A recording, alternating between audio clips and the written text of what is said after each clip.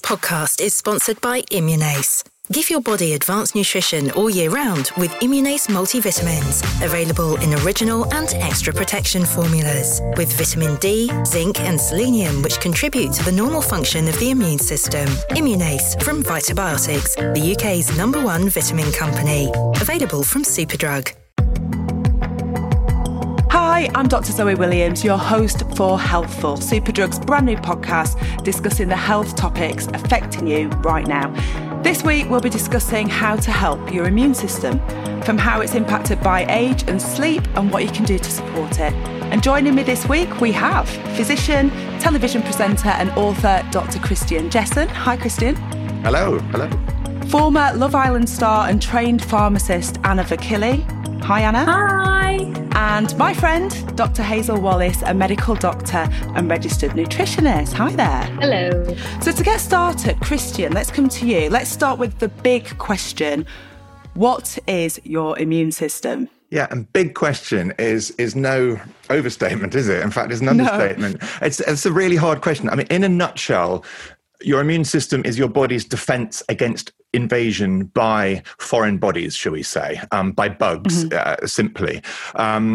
If you want to expand on that, your immune system is actually a vast, sort of interconnecting network of surveillance and viral fighting and bacteria killing that we don't really fully understand, I think. But for the terms of this podcast, I think we've got most of the gist of it. Yeah, I'm glad you have to answer that rather than me. It's quite a tricky question. And then obviously surveillance against things like cancer as well, when our own bodies make mistakes. And cancers. I mean, it's a fascinating system. I think people just think of immunity as fighting bugs, which is exactly how I described it in the opening. But you're absolutely right. It doesn't just fight bugs. It fights unusual cells as well, be they your own cells sometimes when they go wrong, or even other people's cells sometimes. It's very, very clever and it's very, very important. So why do you think that immunity is sometimes overlooked? I think like all things in medicine, if you can't see it, it ain't there sort of thing. It's a bit like blood pressure and other stuff, dull things like that, which we don't think about really until it starts to go wrong. Blood pressure is always a good example, I think, because even when it's going wrong, you still feel fine and you still don't think about. Immunity tends to give you little clues that it's not functioning properly. You can people say, I feel run down, I keep getting bugs, I keep getting infections and things. I think some of that might be true, some of it might not be true, but I think it's overlooked also because it works so well for most of us. I mean, it's so brilliant that we don't need to think about it. And actually, a lot of the time, we don't really need to do much about it, arguably, because it just trots along in the background functioning nicely. It's when it goes wrong that we really need to wake up and start thinking about it. Yeah, exactly. So Anna, you've been working on the front line as a pharmacist. Have you noticed that people are becoming more conscious about having a healthy immune system? So I think since the coronavirus pandemic, a lot more people are coming into the pharmacy and looking for more ways to support their immune system. They're more worried as well if they're not taking certain measures to have a good immune system. So yeah, more and more people are asking about different supplements to take to support their immune system. The hand washes are always low in stock. So yeah, that's good. Absolutely. That's good. People are definitely more interested. You work as a pharmacist. So what types of things are people buying or making inquiries about, or what beliefs do people have about their immune system? So people are asking a lot about what supplements will help boost their immune system, and just asking for general advice. As well as that, obviously, we all know, not just in the pharmacies, but even in the supermarkets, people are taking measures with, hygiene, hand gels, just in general, like keeping clean, because that's very important as well to make sure you don't get sick. So, yeah. And toilet roll for some reason, which doesn't make sense. Yes, exactly, toilet roll. But yeah. And Hazel, what are some of the ways that the health of your immune system can impact on your overall health? So there's lots of ways. And like Christian mentioned, infection's probably the first thing that comes to mind when we say we've got a low immune system. We're more likely to pick up colds and flus. But it also means that we're more likely to take longer when it comes to healing from things. So if you cut yourself, or if you had surgery, or if you injured yourself, it would take longer to get back up after that. And also, our immune system is also involved in inflammation, which is a word that's thrown around a lot. And Inflammation's neither good nor bad. It's really just getting the right amount of it.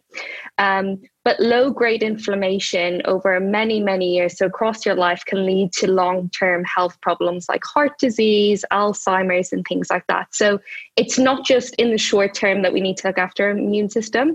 It's also looking after it for our long-term health as well. And I bet everybody shares this same bugbear that I have, because obviously you want your immune system to be functioning optimally, but you don't want to boost your immune system. Like, people are always talking about, take this to boost your immune system, do that to boost your immune system. But if you make your immune system boosted, if you make it work more than it should do, more than is normal, then that can be problematic as well, can't it, Hazel?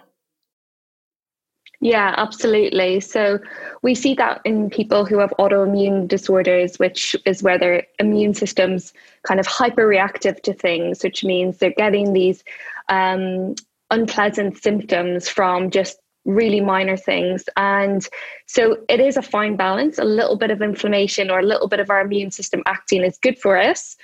If it's going the other way, it's not great. So yes, you're absolutely correct. We don't want to boost it. We want to support it, but not boost it. Can I add in here? I'm an allergy sufferer, so I have hay fever, and I'm really allergic to dust mites, spectacularly allergic to house dust mites. And I'm an example of, therefore, someone with an overactive immune system that makes me miserable at certain times of the year or when I'm cleaning. Horrible thing. I bet there are loads of people out there that can sympathise with that, myself included as well. And do you know, it's one thing sticks in my mind from medical school. When we learnt about immunology, it was so complex and so overwhelming. But I always remember that you have all these different types of immunoglobulins, and there's one type that's called IgE. And often in people who are perhaps like you, Christian, who are quite allergic, might have higher levels of this IgE. And it always sticks in my mind that IgE is kind of there to protect us from helminths, which are worms. So if you think about all the allergy symptoms of sneezing, coughing, vomiting, rashes and scratching our skin, and it's almost like, because we don't experience worms, certainly in this country, our IgE part of our immune system is now reacting to things that it shouldn't, like pollen and dust mite and certain things that we come into contact with. And I just found that so fascinating, that our immune system's so clever that if it gets bored, it adapts and starts to cause us problems.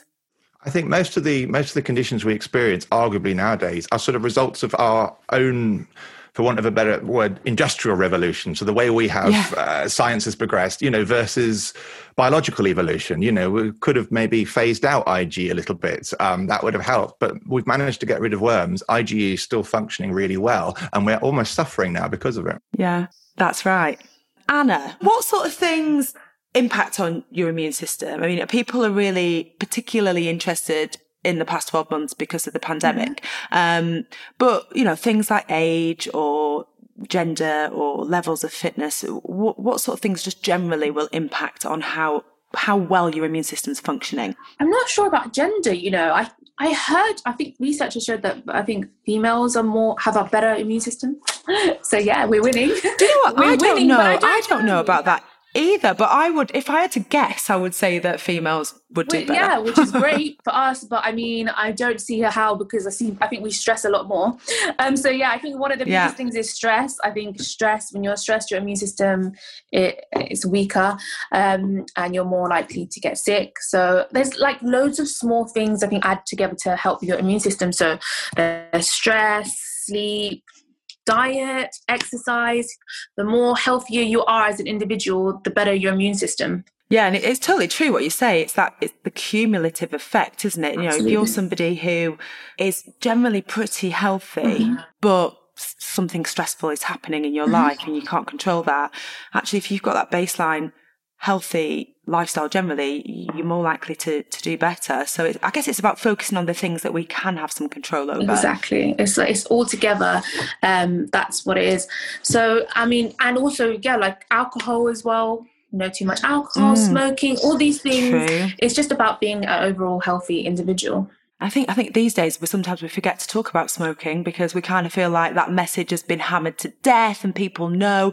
But it's important to mention, when it comes to our immune system, smoking is actually the single most important detrimental thing that we can do to have a negative impact on our immune system. So and I think it's still an issue as well. That's the thing. I think we have so many people coming to the pharmacies to get help with the stop smoking clinics that we have.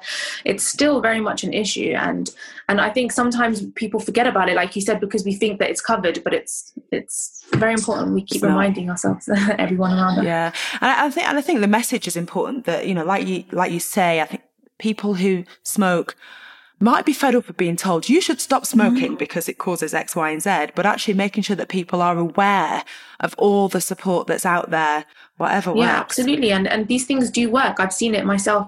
So many people that have successfully gone through the stop smoking clinic and come out and they don't smoke anymore. So yeah, definitely. And that's also really important to remind people that you can bypass your GP if you want to and go straight to your local pharmacist for support with that. Absolutely. Yeah. So what are your views on, you know, the theory that children that grow up on farms don't really suffer with allergies because their immune system comes into contact with lots of bugs that we're designed to deal with? So therefore the question being, if you don't live on a farm, should your child lick the floor every now and again, so to speak? It's called the hygiene hypothesis, there we go, right? That's the one. It is. I think there's some evidence for it. And I think if we think about it logically, if you're playing in the muck and dirt and you're ingesting it, whether through your nose or through your mouth, also in our gut, we've got 70% of our immune system. So if we're kind of exposing our immune cells to little bits of dirt and little bits of bugs, our body's going to be like, oh, okay, that's not too harmful. We don't have to overreact.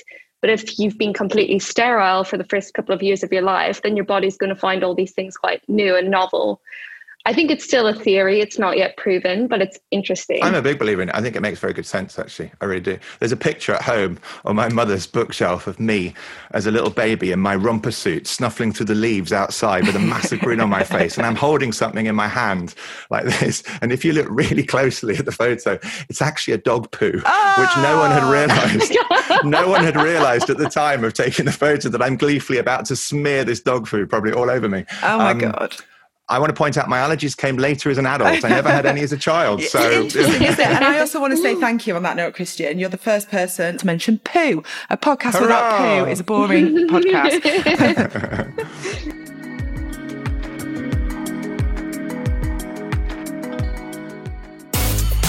Our turmeric capsules are a daily supplement to support general well-being and are formulated with vitamin D. Vitamin D helps to support normal function of the immune system, as well as maintaining healthy bones and teeth. Find in store or online at superdrug.com. Food supplements should not be used as a substitute for a varied, balanced diet and healthy lifestyle. Always read the label.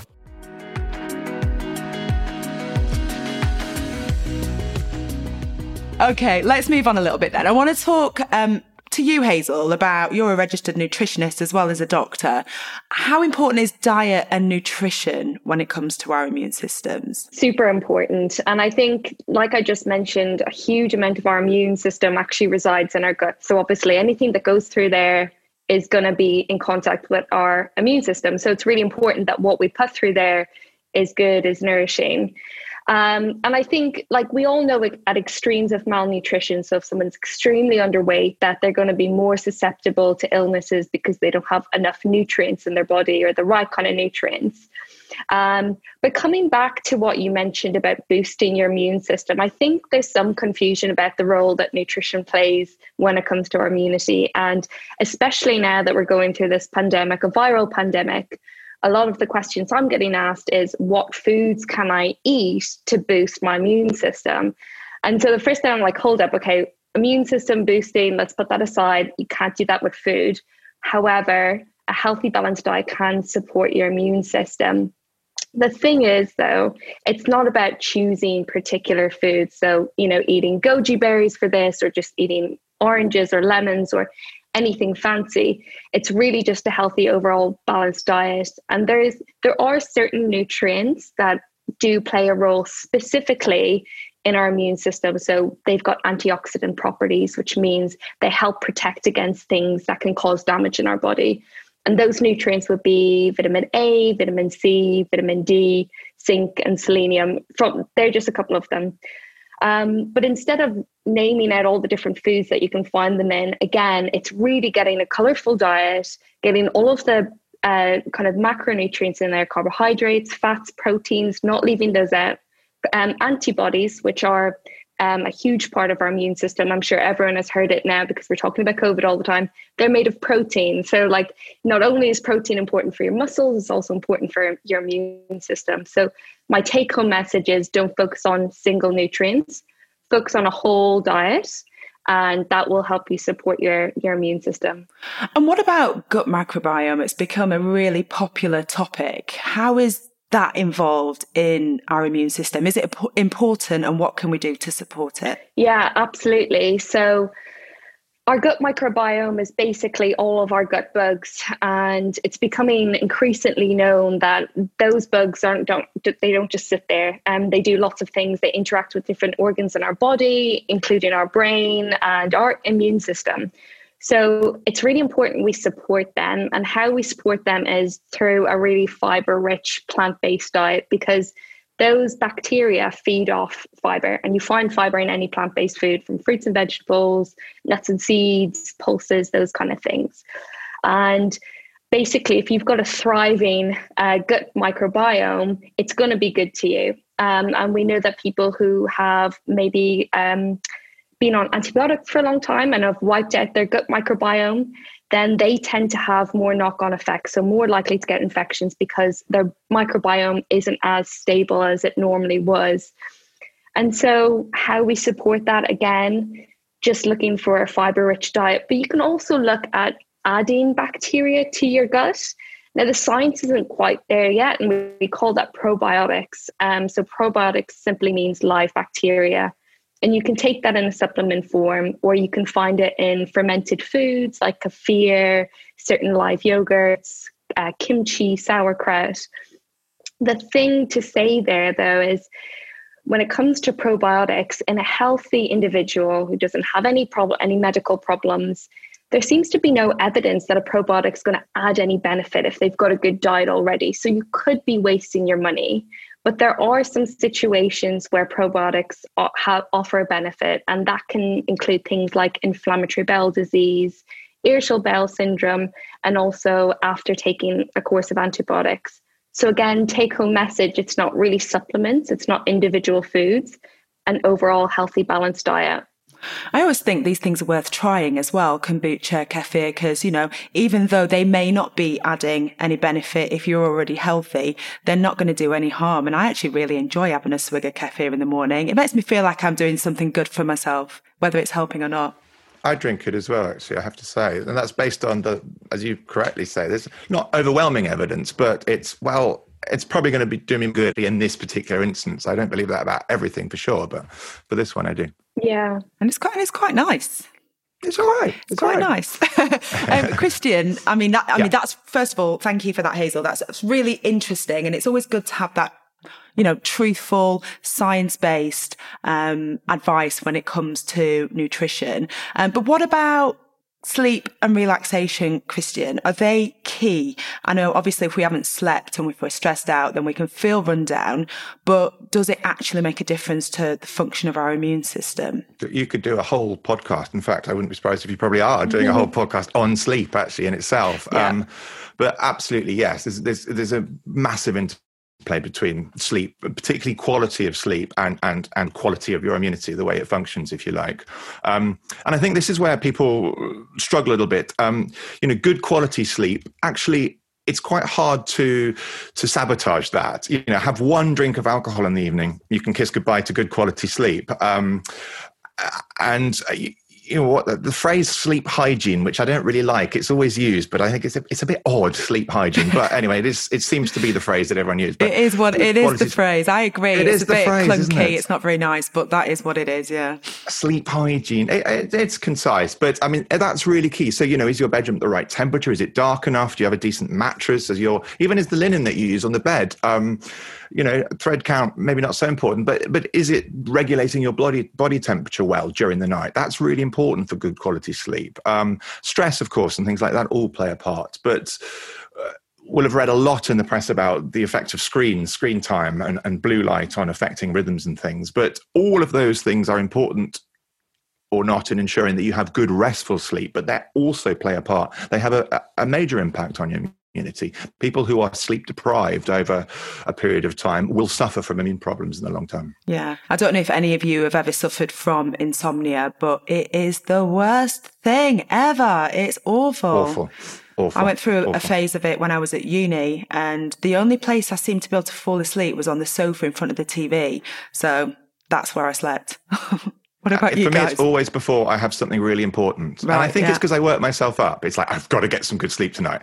Absolutely no chance of it then happening. But yeah. So, I mean, a one-off bit of insomnia like that, say one night or a couple of nights, isn't going to majorly impact your immunity. So I don't want people to worry too much about that. But chronic insomnia, there's a reason why we help people pharmacologically often with chronic insomnia, because it not only is it psychologically just draining and physically draining, but it can impact immunity as well.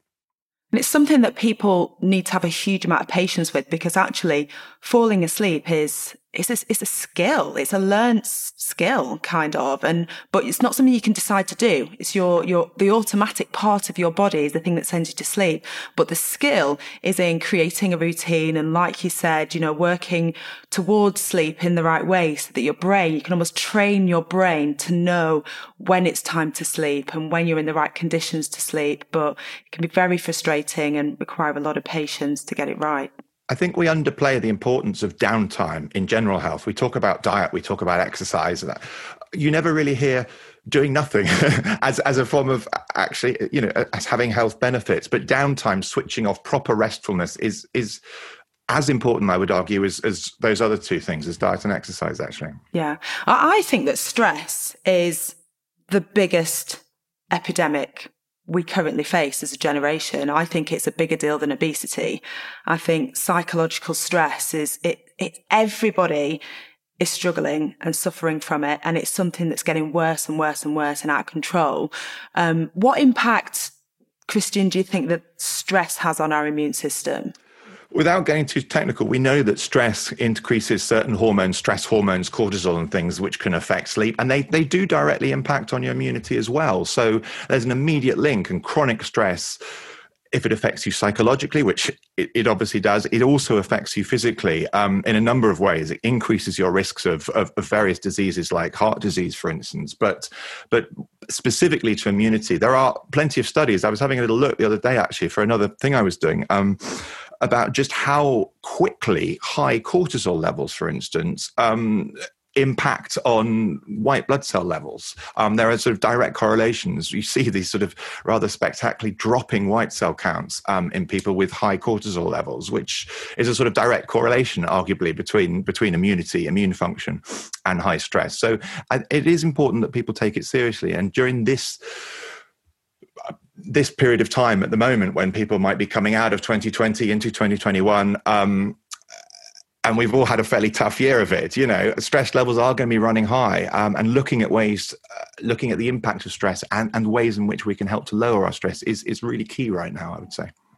So I've got a question for all three of you now. I want you to share any tips that you have on how best to relax. And of course, I'll caveat this with, what works for one person won't work for another. So we're not saying that what we're suggesting will work for any given person. There is, to some extent, finding out what works for you.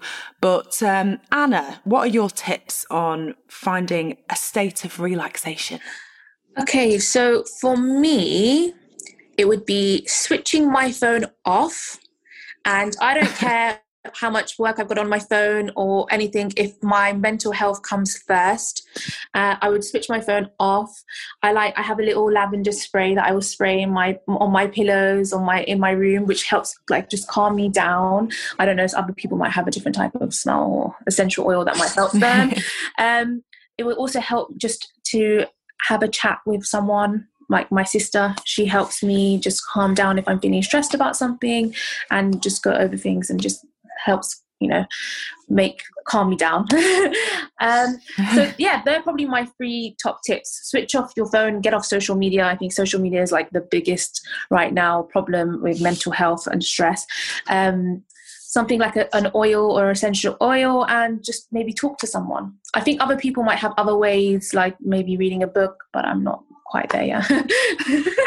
I think they're really, really good tips. And Hazel, you did a post recently, which I loved. I think it's as we were going into the second lockdown, and it was kind of, you might respond by cooking Michelin star meals.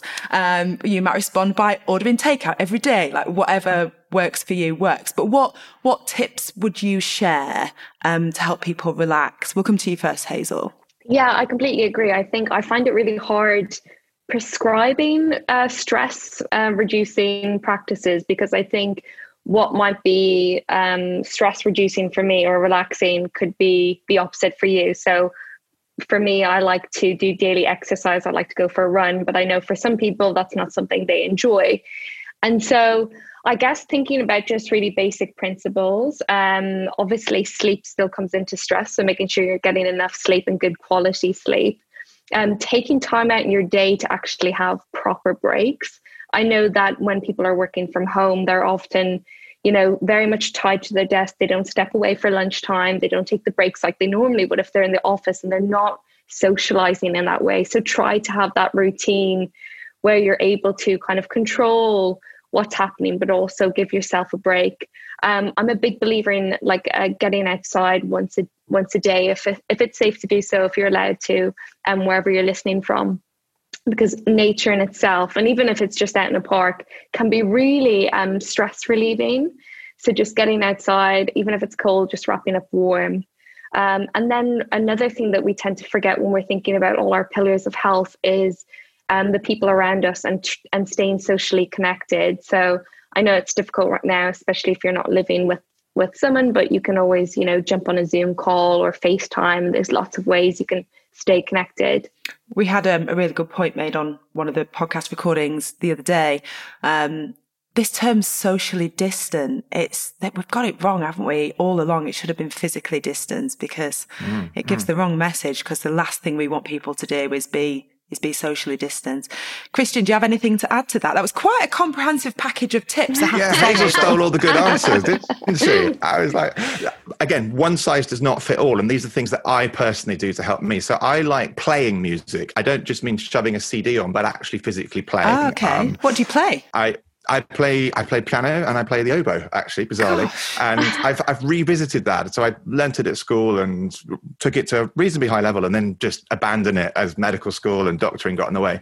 And I've sort of rediscovered it, and I'm finding it incredibly therapeutic. I'm not terribly good, but that does not matter. It is not important. I love doing it. And the other thing I really find helpful, because I do find it quite hard to switch off, I've got one of those brains that just never stops talking to me, is audiobooks. So I've started listening to audiobooks in the background as I'm doing things. And it's quite hard when you've got someone speaking to you. I find it hard to block them out completely. I find, especially if it's a good audiobook, that I listen.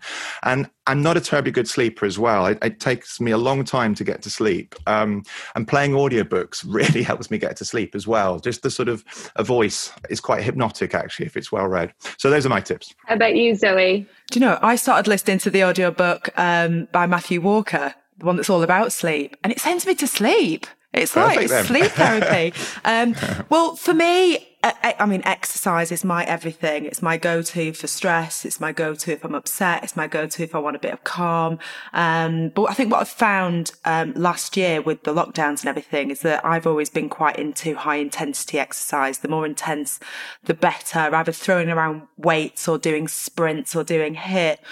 But I found that I really enjoy Zumba. That's like my new love in life. And I think it's like you, Christian, it's not just the exercise element of it. I think it's learning something new, like learning a skill as well, which we know at the 5 Ways to Wellbeing, actually learning a skill, learning something new is really helpful.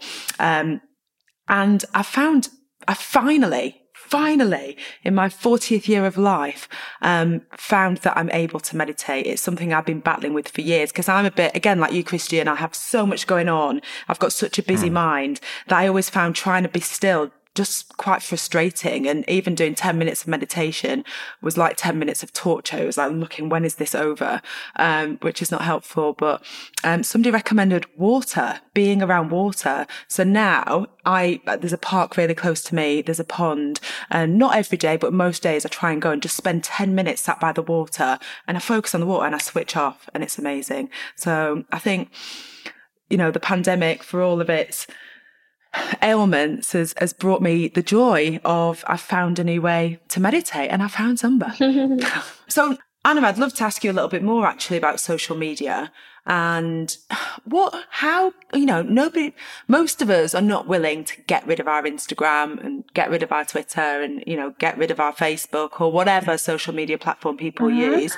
So for people who don't want to get rid of it, what tips do you have around helping people have a little bit more control over it so that it doesn't have such a negative impact on their mental health? So, okay, with Twitter, even if it helps with my career, I don't care. I don't go on it because for me, I just think it's like one of the worst places for mental health, people just throwing their opinions out around. And I just know I wouldn't be able to handle it. So I don't care. I'm not on Twitter. With Instagram, my big advice would be to follow pages or people that make you feel good about yourself, make you happier, you can relate to them. That's one thing that I've tried to do. And I think set time limits, like you can't be on it past a certain time, maybe that would help, or you can't be on it longer than this like many hours a day, because sometimes I think you'd be shocked if you have a look at your screen time, it's a lot longer than you think. You don't realize you're just scrolling on there, and if you have a look, I had a look the other day, it was 6 hours, and I was like, wow. In one day. See, I'm gasping. If I was to check mine, it's probably just as bad. Honestly, we don't realise how much we're on our phones. So I think set limits on it, follow people and pages that make you feel good. And honestly, like, I know people don't want to come off, but if your work is not on social media, then you need to really ask yourself why you can't come off for just a couple of days even, or a week. If it's not your work, then I think you should really think about putting your mental health first and just deleting the app for a day or two. It seriously really will make you feel better. I think that's a really good point. And actually, if people feel very, very anxious about deleting it for 24 hours, then that in itself is a reason to just ask yourself some questions and start to explore why that is. Yeah. And you can always come back. Yeah. So, just see it like you're helping yourself and you're healing yourself. So, yeah, I remember before Love Island, before my work was online, I would delete my Instagram app for a couple of days and come back. And it used to just help me, just feel better. And then when I feel more calm, I come back. Yeah, just a reset. So thinking about exercise, exercise is my thing. I could talk about it all day long, but obviously, Hazel, you're also a trained personal trainer, and I know exercise is really important to you, but how can we link in exercise to the immune system? How does it impact on our immune system?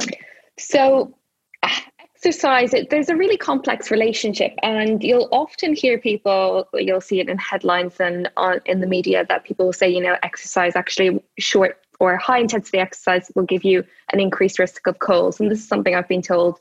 But here's the thing. So when we exercise, there is an inflammatory response. And that's not a bad thing, because we need that so that our muscles can grow, our bones can change, they can strengthen, and we get fitter. So a little bit of inflammation, again, isn't a bad thing.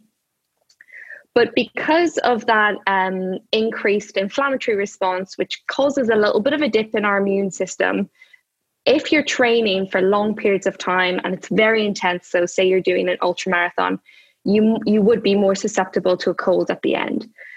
But the evidence shows that if you do moderate exercise, so if you're doing exercise every day, nothing too intense, you're having proper recovery, you're actually got improved immunity over a long period of time. So again, it comes down to intensity and duration. And I mean, there's lots of time they'll talk about overtraining. I don't think there's anything that's really bad with overtraining once you're recovering. So a lot of people will train a lot, but they don't allow themselves to recover. And recover is not just having a break between exercise. It also means making sure you're eating enough, making sure you're sleeping enough, and taking time out that way.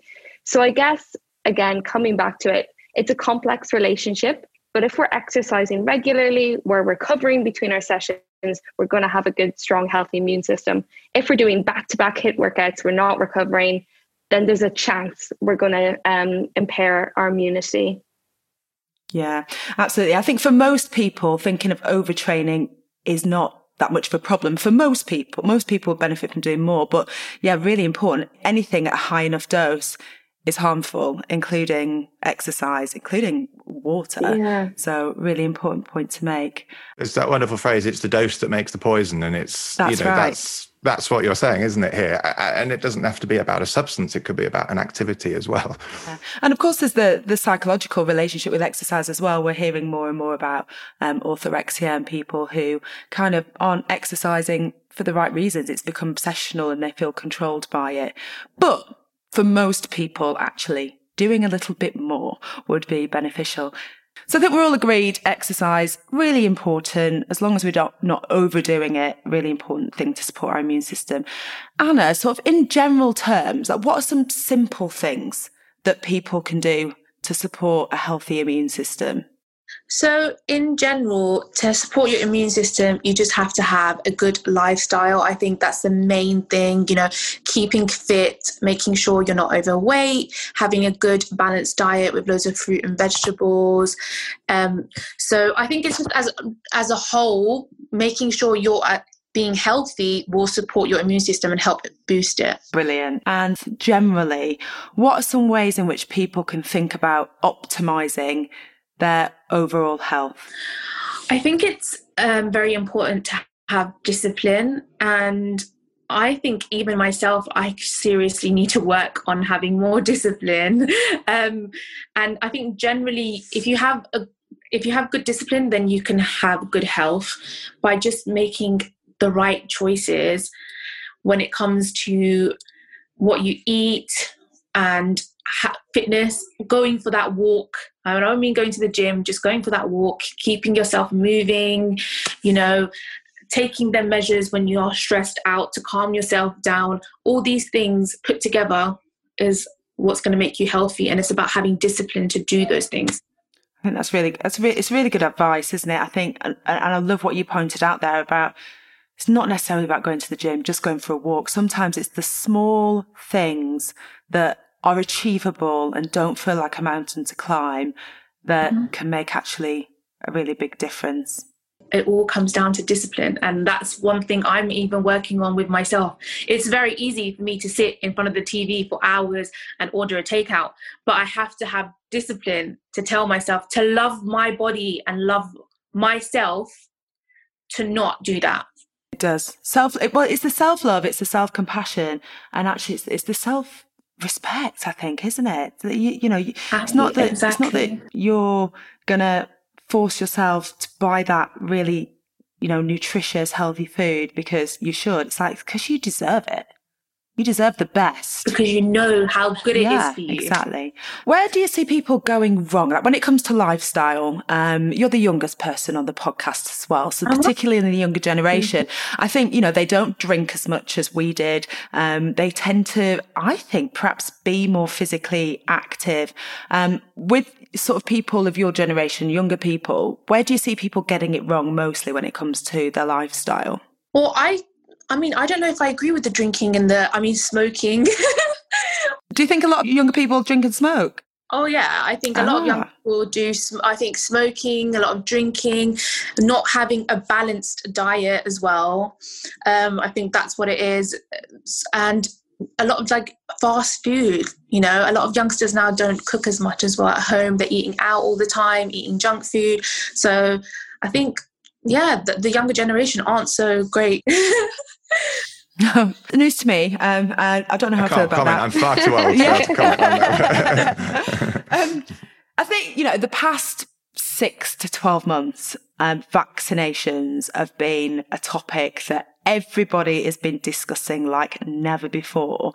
Christian, what advice would you give, or what should people be thinking about read about them, so feel confident in them, because that's, I think, a big part in getting your treatment, actually, is understanding your treatment and engaging in your treatment. And vaccination is arguably a treatment. So if you have found yourself slipping off down one of the many rabbit holes, wormholes, whatever you call them, of lunacy about vaccines and Donald Trump and Bill Gates and whoever it might be, and 5G or whatever it is, actually go back, find a grey, dull, boring website, read it, and actually take on board what it's saying, because the dull websites are more likely to be true. Yeah, I agree. I mean, as doctors, as scientists, as pharmacists, we are trained to always question what we're being told. And the same is true for the general public. They have absolutely every right to say, well, I'm not just going to take that as gospel. I'm going to question it. I'm going to do my research. But I think that is where a lot of people go wrong, is when they do their research, they go to the wrong source. They go to the person who's screaming out the loudest on Twitter,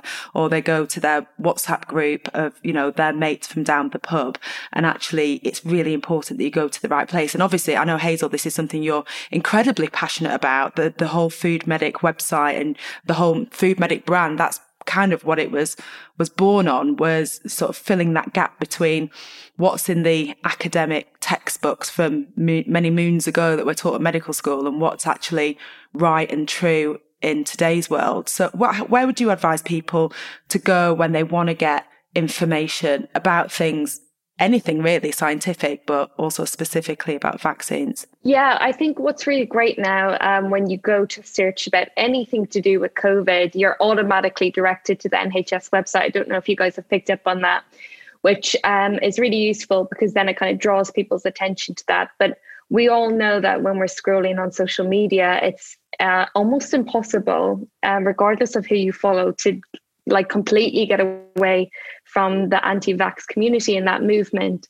And I completely agree. I think everyone's entitled to their own beliefs and, freedom of speech as well. But when it comes to something like vaccination, it's a public health issue. It's not just about your health, it's about everyone else's health. And if you are able to protect yourself, you're also protecting others. And I think we need to think about it that way as well.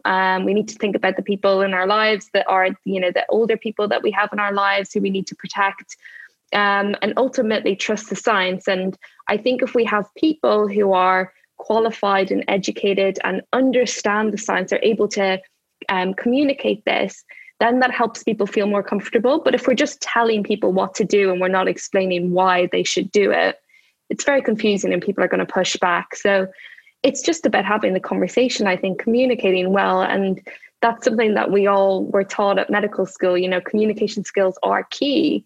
If you don't have them, the information is not going to land right. And speaking of that, Anna, as a pharmacist, you've been working on the front line. You've been, speaking to people when they're away from a clinical setting and they're perhaps more likely to be a bit upfront and honest. And what's the vibe you're getting from people out there who are talking to you about vaccines at the moment? People are scared. There's just so much conspiracy theories out there. They think that, the vaccine's been rushed. They're worried. They don't trust the government as much. So people are scared. But then also I think there's some people that are just desperate and will just do it. So yeah, I totally agree. It's really important to do your research, and I don't think it should be forced. So yeah, but people are just stressed out at the moment and worried. Yeah. Okay. So we've kind of come to the end, but I want to just finish off by asking you all one more question. Another really difficult, massive question. No, I promise, Christian, this is going to be a really, really simple, easy question. We'll see. I'm trying to think of one now that's really simple. No, really easy. We're talking, this podcast has all been about our immune system, having a healthy immune system. A lot of it has been about looking after our lifestyles. If you were going to give people one top tip to be the happiest, healthiest self that they can be in 2021, what would your one top tip be? It's kind of a simple question, but it is kind of also complicated as well. Are you happy with that one, Christian? I am. Is that one for me? Yeah, it's for all of you, all three of you. Okay, I'm going to go first quickly, so I get the easy one if you go first. I am going to go back to the impact of stress and sleep, actually. I think that is the sort of the final frontier in a way that we need to crack. And the importance of getting good sleep, as someone who doesn't get good sleep, as you can probably tell by looking at me, working on that, working on this horrible phrase, sleep hygiene, bearing in mind the impact that alcohol has on really screwing up your sleep, actually, and looking at ways to improve your sleep will have an impact on your immunity and a really beneficial impact on your overall health. So as I'm only allowed to pick one, I'm going for that one. It's a good one. Hazel. I think I'm going to have to go with exercise. I'm just a really big advocate of daily movement, and not just exercise in the kind of classic form of doing something really sweaty and hard, but just moving your body every day, and not just from an immunity point of view, but mental health benefits, physical benefits. There's just so many. Yeah, it's the kind of the pill for every ill. So I'm a big fan of that. And Anna, I can't pick what Christian picked, can I? No, you've got to come up with a new one. I feel like now you know why I went first. Andy gave two. We said sleep and stress to make it even more tricky. Stress is so important. That's the thing. I think stress is like a big thing with the immune system, and your immune system drops when you're stressed. But since I can't go with it, I'll just go with, I think the next most important thing is having a good, healthy lifestyle and balance. Make sure you're getting all your vitamins. Yeah, just making sure that you're having a balanced, healthy diet. And I'm going to give one as well. I think I'm going to go a little bit outside the box, and I'm going to say my one tip for people for 2021 is about compassion. I think the past 12 months has shown us the importance of compassion, but not just about compassion for others, about compassion for yourself. So basically, just not giving yourself a hard time, and taking a little bit of time out to do what you need for you. Bit of self-love. Self-love. Oh, guys, you've been absolutely amazing. Thank you so much for coming on the podcast. Thank you, Hazel. Thank you, Christian. And thank you, Anna. Thank you, guys. Thank you for having us. Cheers. Bye. Thank you. Bye. Make sure to subscribe so that you never miss an episode. And if you're loving Superdrug's Healthful podcast, please do leave us a review. As always, if anything in this episode has given you cause for concern, please make sure to book an appointment with your GP.